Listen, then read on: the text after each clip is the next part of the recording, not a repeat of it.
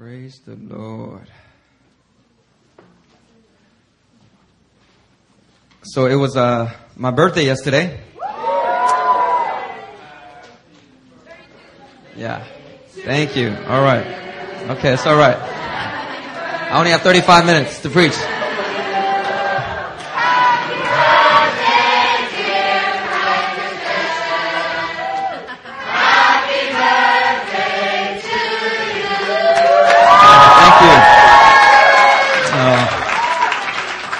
Y'all love me. Y'all love me. Thank you very much. Thank you very much. There's a bunch of people that were posting birthday wishes on my wall. And actually, our brother David O from New Zealand, he's in China. He's studying in China right now. And he posted on my wall, and he said that he and his roommate have been listening to our podcast and listening to last week's Sunday sermon. And they were just really, really, really blessed. And so I just want to give a shout out to David O. And David's roommate. I'm not sure what your name is. But if you like my sermons, you must be cool. All right, praise the Lord. Turn to 1 Corinthians chapter 2 with me. And I need you to turn there because I'm going to show you something here.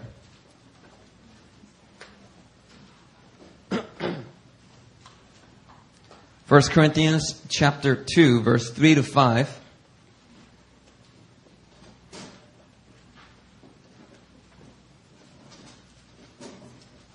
Okay. All right. Sounds like you're there. All right. 1 Corinthians chapter 2, verse 3 to 5 says, "And I was with you in weakness and in fear and much trembling, and my speech and my message were not in plausible words of wisdom, but in demonstration of the Spirit and of power, that your faith might not rest in the wisdom of men, but in the power of God." Amen.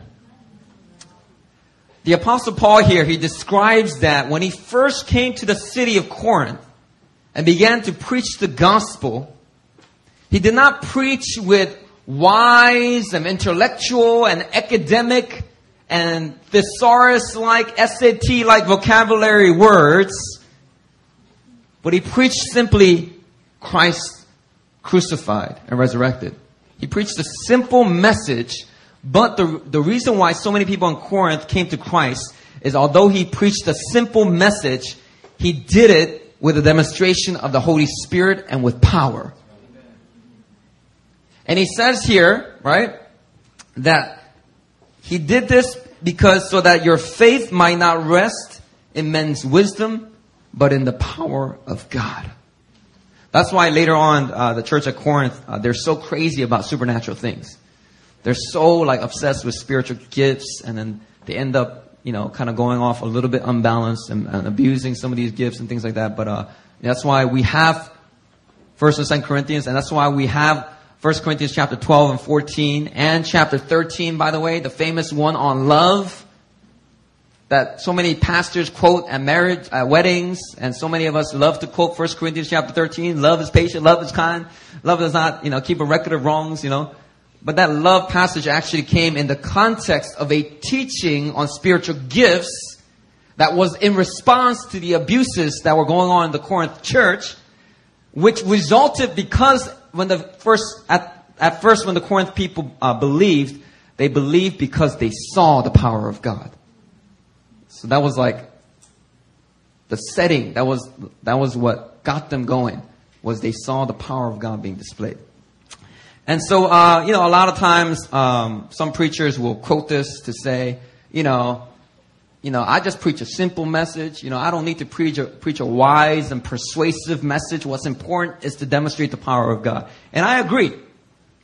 Especially in much of evangelical Christianity, the problem is there's no demonstration of God's power. So young people are leaving the church in droves, right?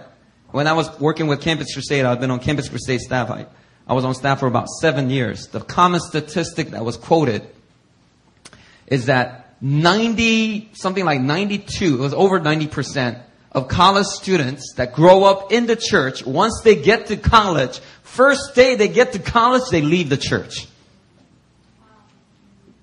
And so Campus Crusade will be like, well, we got to do something about this.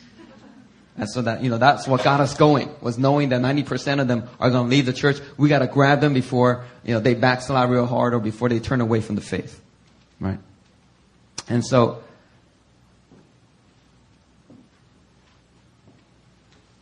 what was I going with this? Yeah. Right. The problem, a lot of evangelical Christianity is there's no demonstration of power. And the thing is, the young people, they respond to demonstrations of power. When they see somebody get out of a wheelchair, all the young people are like, I don't care what my past church experience has been like, but I want to get with that. That's exciting. They're clap for that. They're stand up for that. But when you just come at them with just wise and persuasive words and academic sermons, right? You lose a lot of them. Then they end up leaving. So I do believe that it's very important to do ministry in the power of the Holy Spirit. Amen? I mean, there's got to be demonstration of the Spirit's power. Even our India missions trip 1 month ago when we were in Manipur, which is a very conservative Baptist denominations, all the churches there were very conservative. They had never seen the power of God, or they had just seen it for the first time from a trip that we sent 2 years previous. They were not familiar with these things. But when the young people, especially the young people, when they saw people getting physically healed, coming up and testifying, when they saw signs and wonders happening at the altar calls, they responded. And actually, I got a Facebook message from one of the young leaders there. And he was letting me know that young people have been gathering for prayer meetings on their own because they're so on fire for God. And we have to set some order because some of the elders half of them are in agreement with it. The other half are like really scared of it. So they're kind of like pushing it away, and then the young people feel really rejected right now. And so, this is where you need apostolic leadership to give covering to that kind of movement. But nevertheless, Paul here starts out saying, when I first came to Corinth, it was not with academic preaching. I came with a simple message, but I came with the power of God. And that's why your faith does not rest on men's wisdom, but on the power of God. Now, although Paul began his ministry in this way, if you keep on reading, he does say that wisdom has its place. So read with me here. Verse 6 and 7.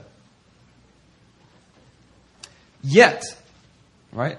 So yet is telling you that it's a continuing thought. It's connected to what he previously just said. All right, so a lot of people don't go on to the yet. So let's go on to the yet. Yet, among the mature, we do impart wisdom. Although it is not the wisdom of this age or the rulers of this age who are doomed to pass away. But we impart a secret and hidden wisdom of God. How many of y'all want to know about that secret and hidden wisdom of God? How many of y'all know that God doesn't just put out his wisdom like, here's my wisdom, everybody take it. A lot of times his wisdom, he keeps it secret. He keeps it hidden for those who are truly hungry for him. He doesn't just give it out to anybody that just wants to hear it. He wants to know you're serious. He wants, if you seek God with your whole heart, you will find him. Right? And so God wants to know you're serious. And the word of God says here, we impart a secret and hidden wisdom of God, which God decreed before the ages for our glory. So what's the key for the words here is in verse 6. Yet among the mature. Yet among the mature. So Paul began by saying, I didn't come with wise and persuasive words until y'all were mature enough to hear it. And then among the mature, he did bring wise and persuasive words. In fact, it wasn't like the wisdom of the world he's saying. It's a secret and hidden wisdom of God. Check this out, verse 7. We impart a secret and hidden wisdom of God, which God decreed before the ages for, everybody say, our glory. Our glory. God has decreed secret and hidden wisdom for your glory. He's done it for your glory. And do you know when he did it? He didn't do it in 1995 when he saw that you were starting to live for him. The Bible says he decreed it before the ages. Before the earth was even created. Before time was created. Before there was an AD and a BC. He decreed the secret and hidden wisdom. He decreed it before the ages for your glory. Now the part that's bothering many of you in here is the for your glory part. So today I'm gonna confront that. You know why? Because a lot of what you've concluded about the word glory is religion, not the Bible. It's out of tradition, not out of revelation. You've been told that. You've been not brainwashed, but you've been no other better word. You've been brainwashed into a very particular view and use of that word glory. And I'm going to confront that today. Okay? And so I'm preaching this message. I don't preach this when I go to a brand new church. I don't preach this when I go into the missions field. I preach this among the mature. Now, given that most of you in here are mature, some of you are not. You still get the message. You might have a harder time. You might choke on it, like some bad Mexican food. You might have some indigestion, but just let it sit and it'll nourish you. Not like Mexican food. It'll nourish you like healthy food. It'll nourish you. All right, but among the mature, I'm going to preach this message here. All right. So key passage. We've got to go back to our key passage, Romans 8:29. This is what I'm going to take apart for you. Romans 8:29. Most of you have a college degree. You can stay with me here, all right? Romans 8:29. Just stay with me.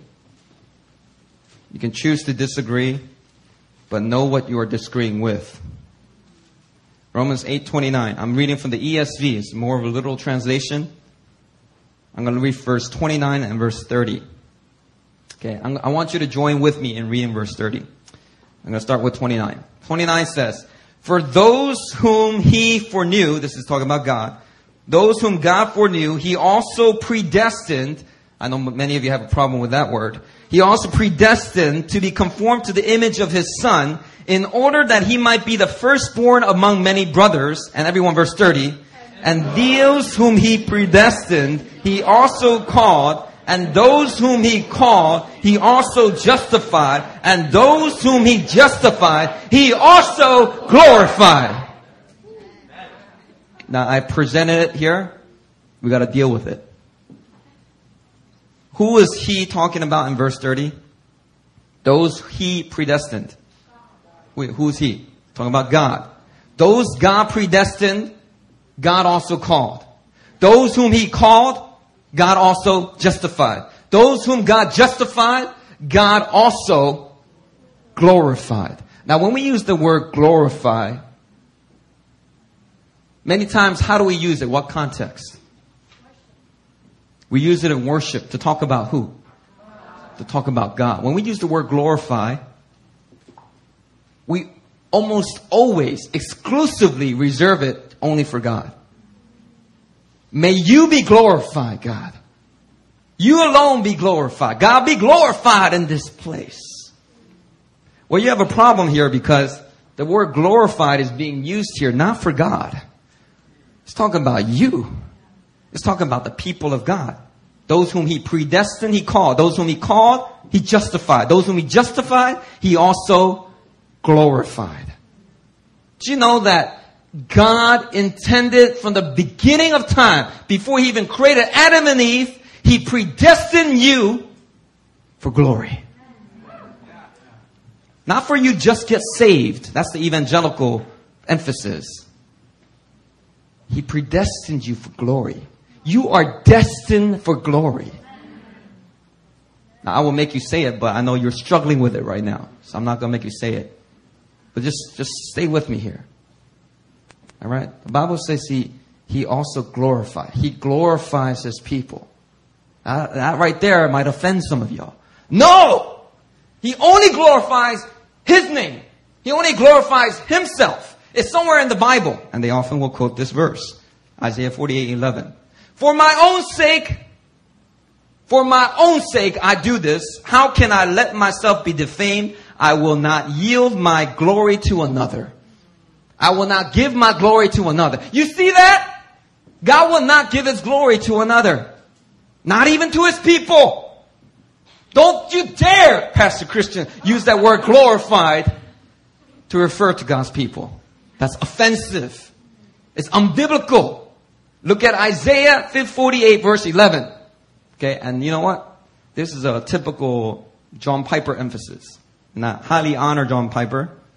Alright, but I feel like God's bringing a fresh revelation regarding this because John Piper is responding to the American Christianity that he sees. The materialism, the lack of passion, the complacency. He's responding to that. So I used to go to a lot of passion events where John Piper will be invited by Louis Giglio to preach at. And I would listen to his message and it would awaken something in me. Like, yeah, I shouldn't be just passionate about getting a business job. I shouldn't just be passionate about going to a football game. I should be passionate for God. And John Piper will always preach, you gotta be passionate for his glory, for his renown. You do not bring glory to God by doing circles around the mall every weekend. You know, and John Piper will preach in this way. It's an emphasis. But we need to understand that within the context of an emphasis does not mean that revelation just ends there with that emphasis. There are truths, and then there are truths in the kingdom of God that are more true. So, for example, right? You are a servant. Right? You should have a servant's heart. A lot of us refer to ourselves as servants of God. I'm a servant. You're a servant. Everybody in here should serve the church, serve God's people, go out and serve on the missions field. You're a servant. That's true. It's true. But you know something that's more true? You are a friend of God. So Jesus said, I no longer call you servants. They're like, huh? What are you talking about? You've been teaching us about service. You just washed our feet. What you talking about, Jesus? Aren't we supposed to be servants? And Jesus said, I no longer call you servants. It's not that your identity as servants is not true. It's just there's something more true. That if you start to focus on, it's going to even give you greater, it's going to bring out greater action, greater sacrifice, greater devotion. It's that you're my friends. I call you friends because a servant doesn't know his master's business. But I'm telling you all about the Father's business. Because God's not just looking for servants who will just mindlessly do their duty. God is looking for friends. God is looking for sons. God is looking for people that will partner with him and have ownership over what they are doing. And understand the heart of the one who is asking them to do it. So I call you friends. So in this way, there are things that are true and there are things that are more true. And so here with Isaiah 48 where it says, I will not give my glory to another. Check this out, right? The context of that passage, if you want to talk about the context, is actually talking about idolatry. So God is saying, I will not give my glory to another, meaning to another idol, to another God, to another religion. I will not give my glory because I'm the only true God. If you all understand what I'm saying, I'm the creator of the universe. I will not give my glory to another. So in the context, it's actually talking about idolatry. Right? But there's another passage that comes to mind. Psalm 115. Not to us, and we have a song about it. Not to us, but to your name be the glory. All right, so it's actually a Bible verse. Not to us, O Lord. But to your name be the glory because of your love and faithfulness. Not to us. You see that? Glory is not for us, it's for God. You should never use the word glory or glorify to refer to us. It is only reserved for God. It says, not to us, O Lord. And then it says again, not to us, but to your name. We even have a song about it. This cannot be moved, right? And I just would break it down this way. It says, not to us, O Lord, not to us, but to your name be the glory. Meaning, if you're talking about names, if the name of David Kang gets glorified on the earth, David might feel pretty good. His friends and family might feel pretty good. But guess what? Nobody gets saved. When the Bible doesn't say, when the name of David Kang is lifted up, I will draw all men to myself. Right? The Bible says in the book of Acts, there is no other name under heaven by which men can be saved. That's the name of Jesus. But if you're talking about names, it says not to us, but to your name be the glory. You know, I specifically think that's talking about the name of God. The glory of God in His fame and His name. We don't want to compete for the name of God, do we? Of course not. And that's not even what I'm arguing for you. But I believe that that's talking specifically about the name and fame of God. But just because that's true does not mean that God doesn't want you to be glorified. Am I making y'all uncomfortable? Because I'm doing that on purpose. I want y'all to be uncomfortable. I want to create the discomfort and bring release through Scripture. Now you can disagree with me, but once again, you need to learn and understand what you're disagreeing with. But this is wisdom for the mature right here. It's a secret and hidden wisdom of God. So I don't think this is a popular message you will hear from many pulpits. But if you have a mature enough heart, I believe that you will hear this and you will understand how important this is for the people of God to get. Right? And so the typical argument where they're still arguing that we should never use glorify for us, it should only be reserved for God, is they use two examples. They use one example is King Nebuchadnezzar. King Nebuchadnezzar, at one of the height of his reign in the Old Testament book of Daniel, he's standing in his palace. He's like, look at all this stuff. Did I not make all this stuff for man, I'm so cool. I'm so great. Look at me. I'm Nebuchadnezzar. Right? If you want to go there, it's Daniel chapter 4. It's actually funny if you read this. Daniel chapter 4 is really cool. Right, Daniel chapter 4, verse 28 to 33. At the end of the 12 months, he was walking on the roof of the royal palace. King answered and said, "Is not this great Babylon, which I have built by my mighty power as royal residence and for the glory of my majesty?" And then while the words were still in the king's mouth, there fell a voice from heaven. "O King Nebuchadnezzar, to you it is spoken, the kingdom has departed from you. You shall be driven among men, and your dwelling place shall be with the beasts of the field. You shall be made to eat grass like an ox, and 7 periods of time shall pass over you, until you know that the Most High rules the kingdom of men and gives it to whom He will." Immediately, the word was fulfilled against Nebuchadnezzar. He was driven among men and was made to eat grass like an ox, and his body was wet with the dew of heaven until his hair grew as long as eagle's feathers, and his nails were like birds' claws. One moment, King Nebuchadnezzar was like, "Yeah, I created all this for the glory of my majesty." And then the voice of heaven says, you made a mistake. Shouldn't have done that. And all of a sudden, he's like on the field, like, ah. And he's just like eating for 7 periods of time, right? People of Babylon look and they're like, "Is that King Nebuchadnezzar?" People couldn't believe it because he looked so different, because he had long fingernails and crazy looking hair. What are y'all looking at? Is King Nebuchadnezzar here? All right. And so some people use that example and say, "You see that? If you don't give glory to God alone, that's what'll happen to you." So then whatever you do, you better give glory to God, because that's what'll happen to you. Let King Nebuchadnezzar be the example. And so, we're like, "Oh, right. It might be true.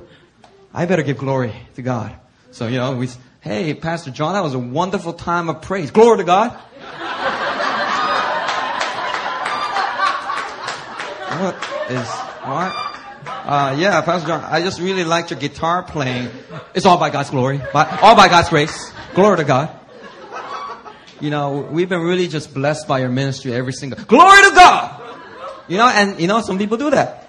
In fact, I used to do that. Right? Now I don't do that. When somebody compliments me or somebody honors me that way, I just say thank you. Praise the Lord. Thank you for showing me that honor. You know, when you're just constantly cutting them off and saying, glory to God, you're robbing the people from being able to honor you. And you're not able to come into your own identity. And you're always living out of insecurity and fear. All right, so stay with me. There's another example. King Herod. Book of Acts, chapter 12. This is cool, too. Sorry. I'm not looking at you, Janae. Acts chapter 12. This is King Herod. There are many King Herods in the Bible. This is one of them. All right, Herod is doing this thing, and then the people shout, "This is the voice of a God, not of a man." And the Bible says, Acts chapter 12, verse 23, immediately, because Herod did not give praise to God, and some translation will say glory to God. If Herod did not give praise to God, an angel of the Lord struck him down. He was eaten by worms and died. But the word of God continued to increase and spread. So people say, you see that? You see what happened to Herod? If anyone gives you any kind of credit for what you're doing, you better say, praise to God, glory to God. You give God all the glory, or you might just end up like Herod. Get struck down by an angel and get eaten by worms. Do you want to be eaten by worms? Then give glory to God. Give glory to God right now. Everybody put your hands together. Give glory to God, you know. It's good. I actually preached this one time. But hey, it is not that it's not true. There's things that are more true. Now, I've entered into a greater realm of revelation.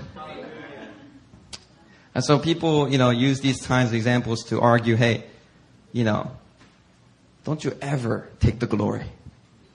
Don't you ever take any credit. You had nothing to do with it. You're just a worm. You're just a wretched sinner. You're a worthless sinner servant. And it is by the grace of God that you were able to do anything. And it's true. That's true. We are like unworthy sinners. And we should get, the wrath of God and go to hell. But, by the blood of Jesus, we have been saved. It is by the grace of God. Paul said it is by the grace of God I am who I am. Yeah, sure, it is the grace of God.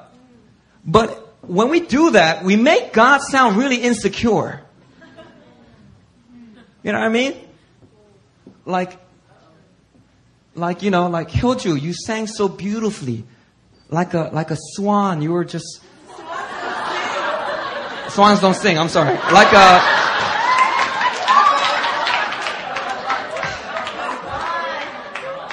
I don't know, like some animal that sings. You were so beautiful. I was so blessed by watching you lead praise. Thank you so much, Hyoju. Thank you so much. Right? And somebody comes, Hyoju, you better give glory to God. Don't receive that. Give glory to God. Don't take any credit. Just say, it's only by the grace of God that I was able to do that. And we make God sound like he's insecure. Like God's like, hey, what are you doing? Are you taking glory? Are you taking credit? Don't you understand it's by my grace that you're able to sing? I'll turn you into a swan. So you cannot sing. I don't know, it make it sound like God is insecure. Hurry up, give glory to God. Hurry up. It's true though. It's true. You know why? Because I used to be in all of. I was up in that piece. I was doing that all the time. But there are portions of Scripture that reveal to us that God is not insecure about that issue. He's actually not that really, he's not really insecure at all.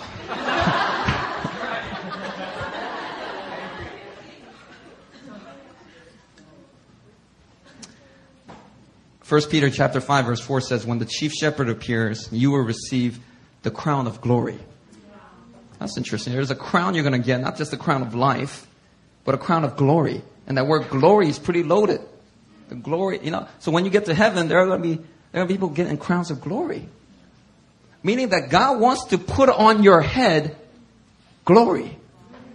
He wants you to carry glory. He wants you to be glorified.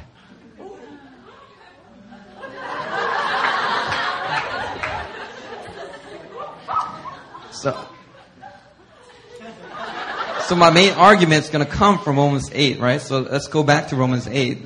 Be centered there. Romans 8, right? And I'm sorry, but Calvinism's going to come out here, all right? Because you can't avoid it.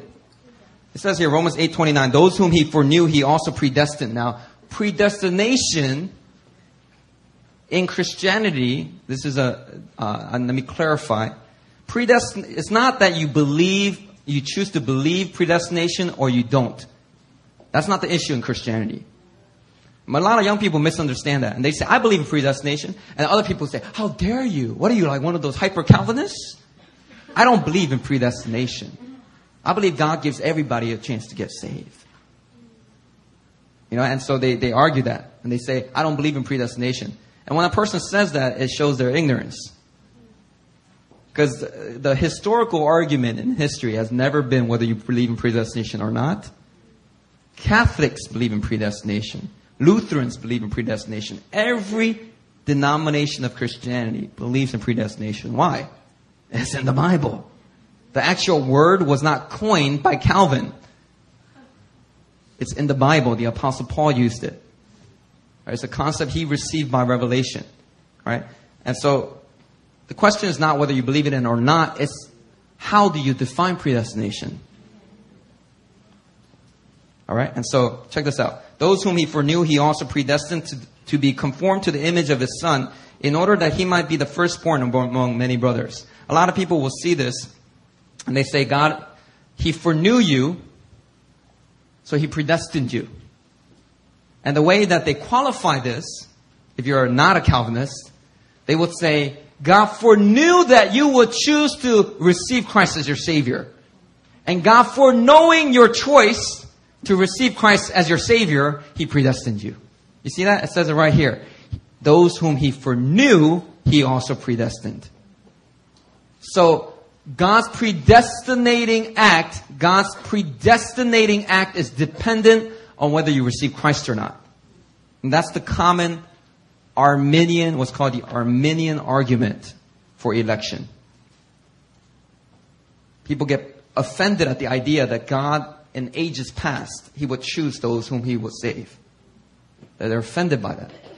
So they choose to believe that God predestines according to what you do with the gospel.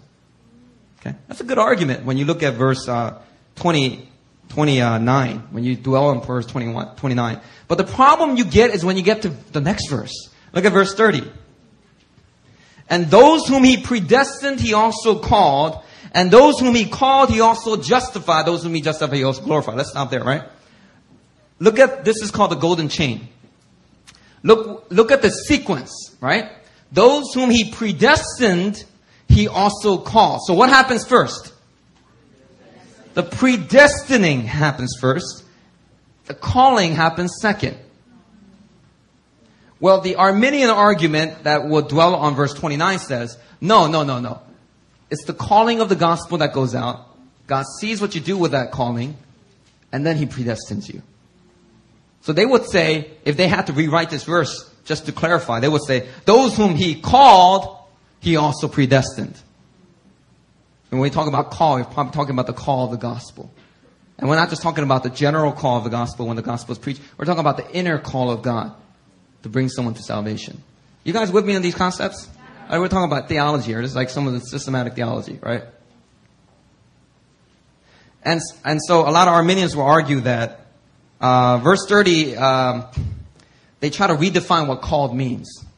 Those whom he predestined, he also called. Well, this call, actually there's not been a very good argument for how they redefine the word call here. They just don't like this verse. It's the truth. They hate this verse. It's called the golden chain. Right? But if you are a Calvinist, you have no problem with this. Why?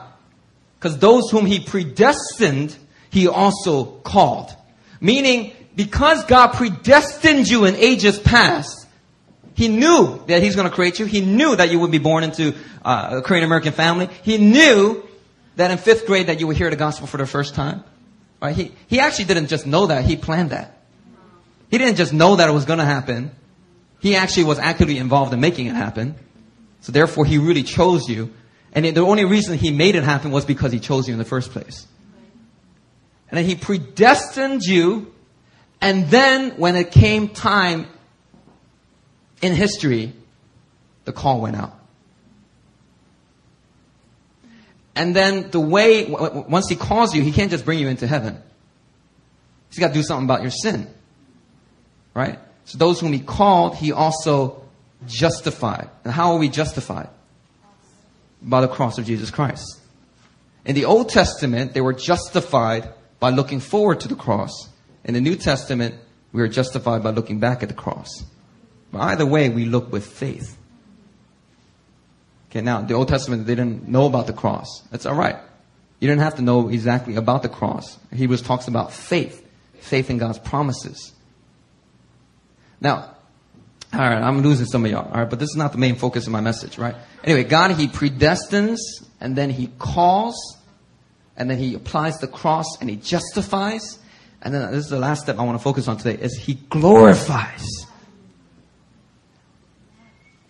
God has destined you for glory.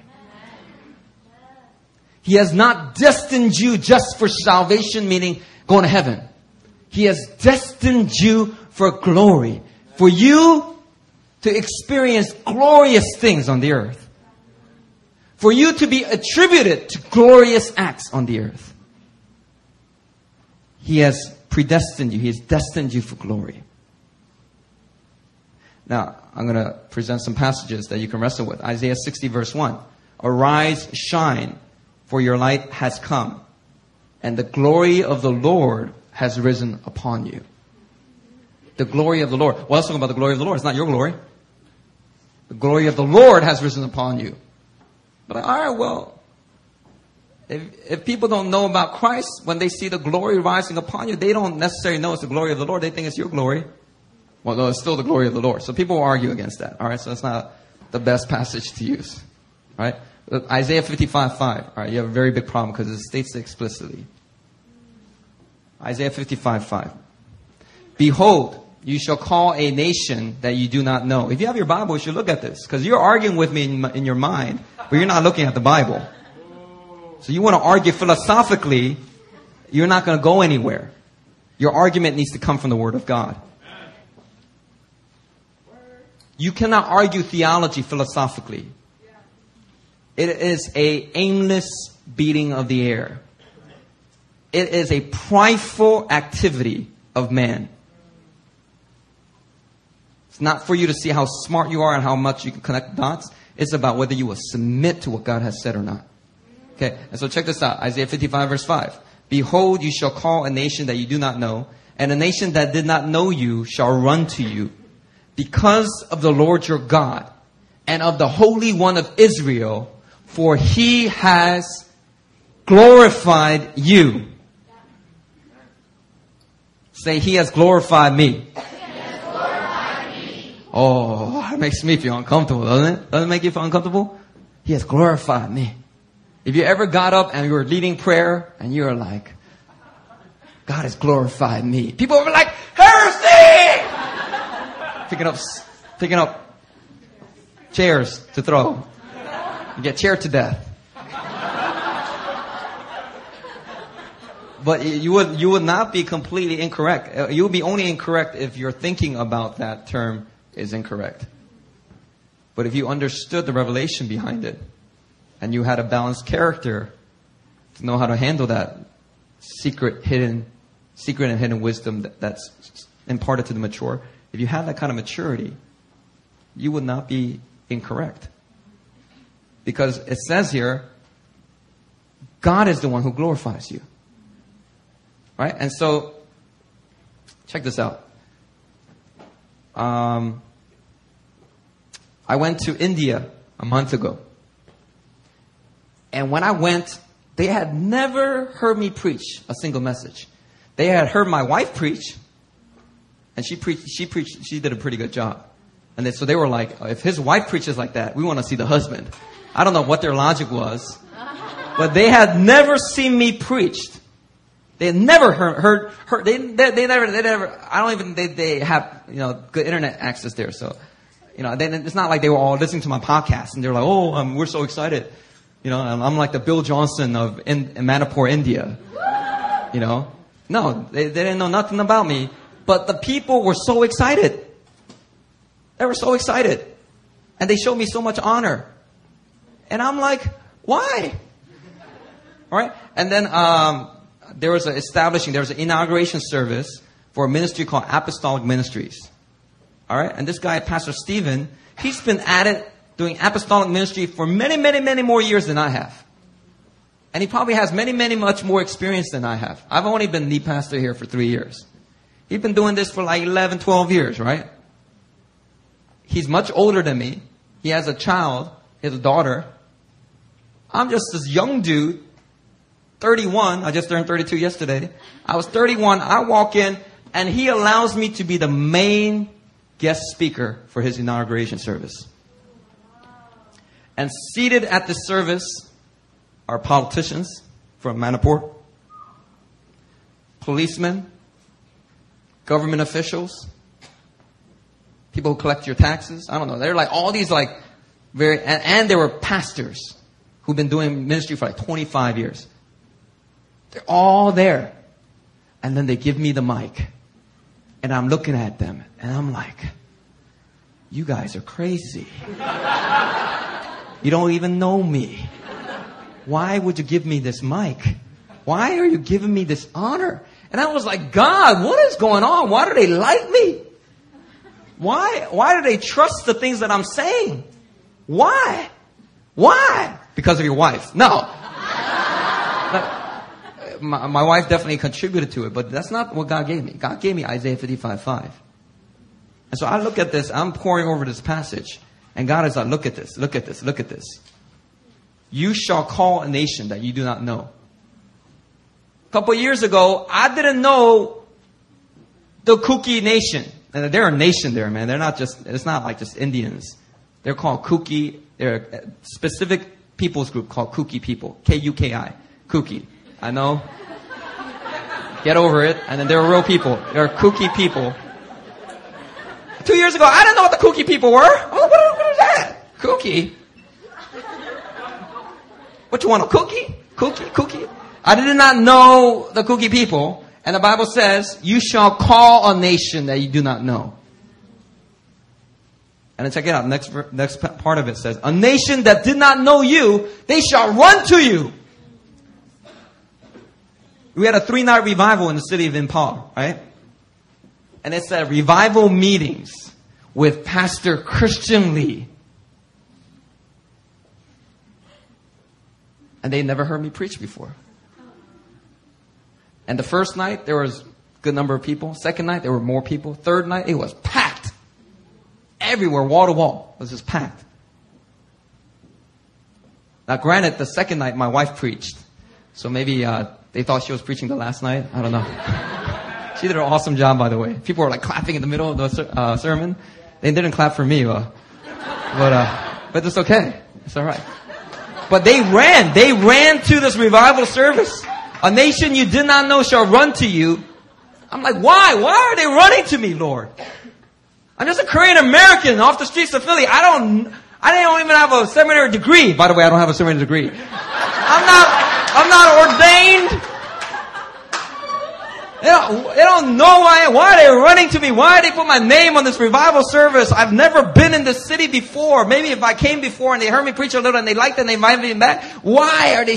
Why? And as we keep reading, it says, because of the Lord your God and of the Holy One of Israel, for he has glorified you.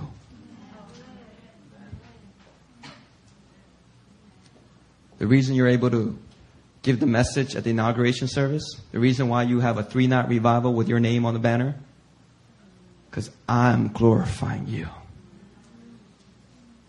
God, that sounds dangerous. Why would you do that? It's because I know your heart. You know my heart. My purpose was never for you to just be a robotic servant. who just does their duty.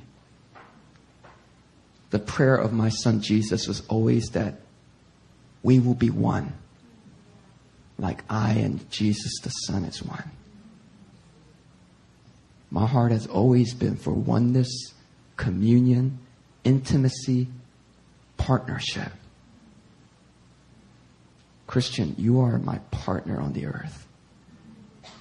I know you got weaknesses. I see them all. I'm God. But I'm not insecure to entrust to you things that I expect you to prove faithful with. I know you might not, but I still entrust it to you so you can prove faithful. And I don't mind you being glorified. Because as you're being glorified, you're in such oneness with me that all the glory is coming to my name.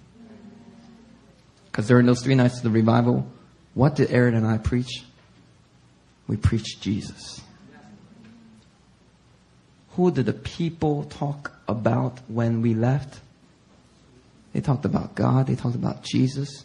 They talked about the power of the Holy Spirit. Of course, some of the more immature ones were like talking about the Koreans. Oh, the Koreans are so cool. They're so powerful. But those who were discerning, they knew it wasn't the Koreans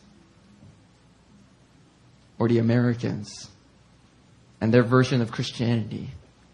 No, it was God that was at work through them. I'm telling you right now, God wants to glorify you. In fact, He predestined you for glory.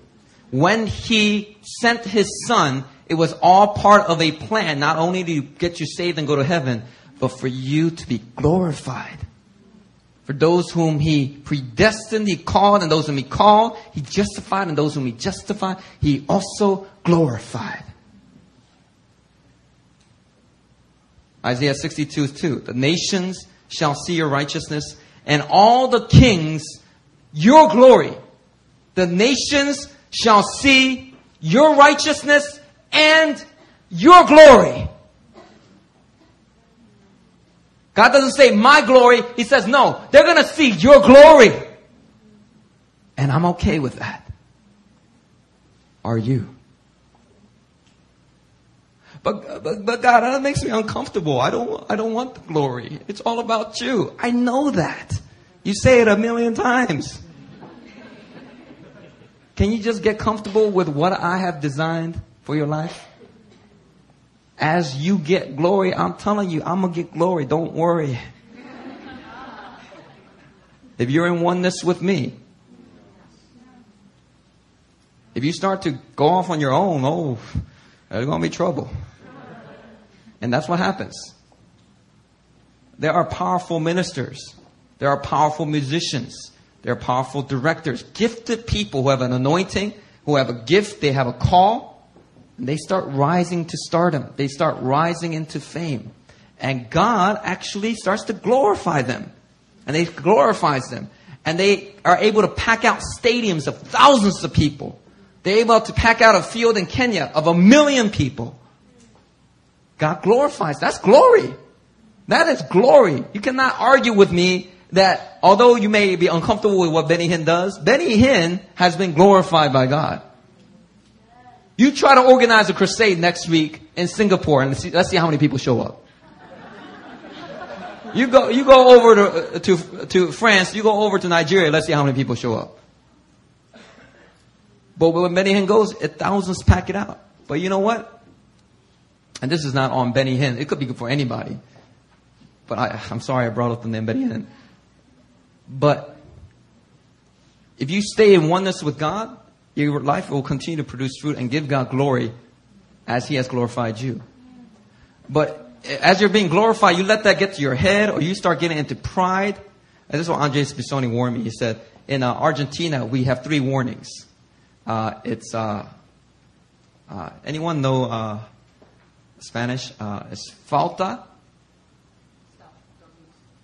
I'm sorry? No. There's three F's. falta. Hey, there's 3 Spanish words. And he said it's fame, money, and skirts. What is it? Falta? Flauta? I don't know, man. I don't care. I'll look it up later, right? He said it's fame, money, and women. Fame, money, and women. He said, because, if you look at Andres Bisoni, God is glorifying him. He's able to pack out thousands, maybe even tens of thousands now. He's really having an increase in his ministry, right? But he got warnings from his spiritual fathers to say, always watch out for fame, money, and skirts. Because those things Satan will use to kill your ministry. So that you no longer bring glory to God, you bring shame to the name of Christ. How many ministers, they get glorified and then they're found out to be having a sexual affair?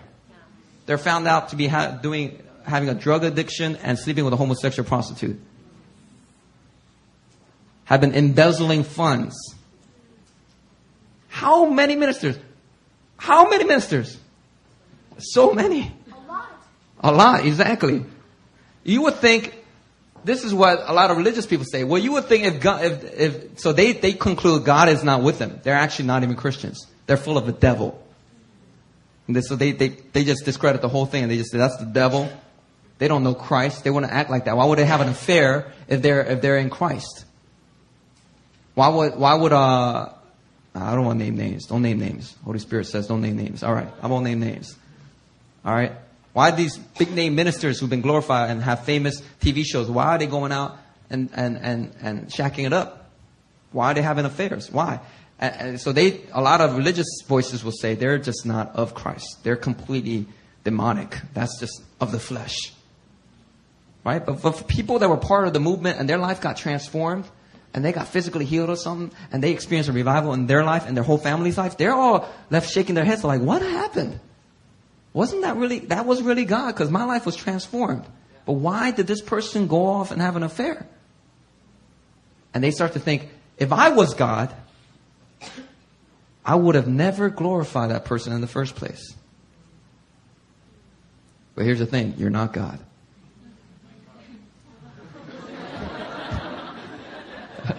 Because you know what? Let's be real, right? There are those who fall and they make mistakes. And sometimes some of them can be restored. Some of them, they can't be restored. But with the few that fall in that way, because the few that fall, they make such media attention, they overshadow all the people that are actually faithful. Joshua's, Moses, Caleb's, Daniel's, Joseph's. You look at the lives of any of these men, they didn't falter. But David did. We start to focus on all that, and we start to focus on these big name ministers, and we're just going. You see that they just got full of themselves. They got full of the fame. They let the fame get to them. All that stuff. But check this out. Even though that happens, there's a number of men. Joyce Myers. God bless Joyce Myers. Cindy Jacobs, Bill Johnson, Che Ahn, Billy Graham. Multitudes of faithful ones that were glorified, never fell. So when we see those who fall, don't look at them and be in fear and be like, I might fall, so I should never even pursue my dreams that way. Don't do that. Just say, no, I'm not going to be numbered with these guys. I'm going to be numbered with them. And if you have fallen, don't think that God's just given up on you. Even for those who have a divorce, even for those who have fallen, there is restoration. And we receive so much grace from God. We should show each other grace at least. And if their hearts aren't right, no, I'm not looking for restoration for them. But if their hearts are truly repentant and they have actions, the fruit of that repentance, yeah, I'm all for their restoration. David was restored. He murdered someone.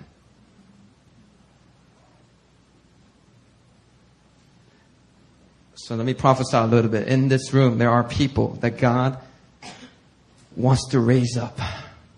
God wants to raise up. Now, I'm telling you right now, those whom God raises up, oftentimes, He knows the dangers. So He establishes character there before the actual success comes. Some people get the success anyway. I can't figure that out. God does still do that. They just get quick success.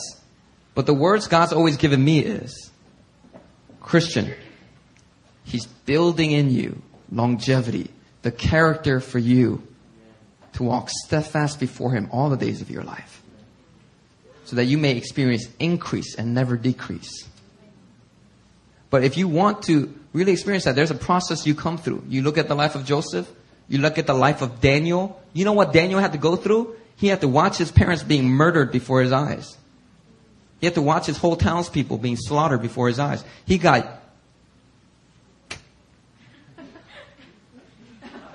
was neutered, castrated. Oh man, that's rough.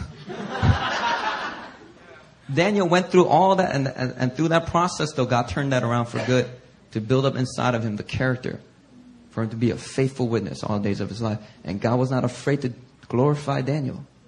God is not afraid to glorify you. In fact, He predestined you for glory. He has destined you for it. He doesn't want you just mopping a floor all the days of your life. He's having you mop the floor because one day you're going to be in charge of the floor. You're going to be building buildings, not just mopping them. You're going to go and design buildings. You're going to create an entire industry. Like George Washington Carver. There was no peanut industry before George Washington Carver. But because of George Washington Carver, there's a whole industry. There's going to be industries that you're going to create because God's going to glorify you. Because there's an anointing, gifting, character that He sees in you, and He's going to continue to glorify you. Even with the danger of you falling, He's going to glorify you. So my exhortation to you is, get yourself ready.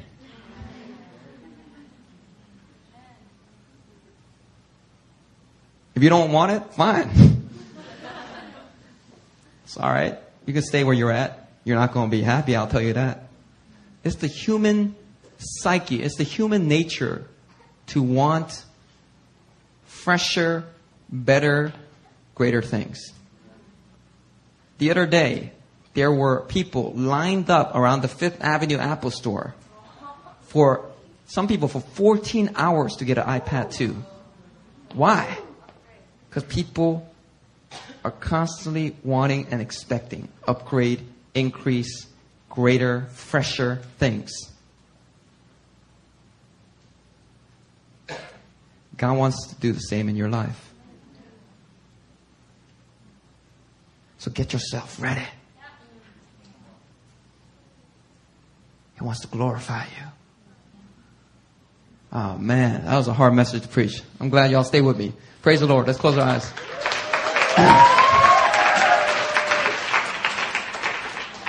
Lord God, we thank you so much that it says in your word, the glory of the latter house shall be greater than the first. We thank you that, God, we are coming into seasons of increasing glory in our personal lives and in the life of this church, God. We thank you that New Philadelphia Church cannot stay where we are at. We refuse to stay where we are at. And we pray that, God, indeed, you will glorify this church. You will just continue to lift up this church and just continue to build up this church so that, God, we can touch the nations, God. That nations that we did not know will run to us, oh God, because of the Lord your God, because of the Holy One of Israel, for He has glorified you. And we thank you so much that, God, that we are also being built up in our character and who we are. For it says in your word that we behold, oh God, Lord, we behold Christ and we are being transformed from glory to glory, God. So we pray that, God, that there will be a glory that we experience in our character. And there will be a glory we experience in our assignment. But God, we are no longer playing this modest religion game. But we pray, God, may your name be glorified. as you glorify your people. May your very people and the things that they do and behave in a wicked and pagan system, may that set apart behavior be to your glory. Your very people are your glory. So God, we pray, we come in agreement with your word that we are destined for glory. So Father, we pray you will glorify your people and that you will glorify your name. And that we will do it with the steadfastness of a Daniel, of a Joshua, of a Caleb. In Christ's name, amen.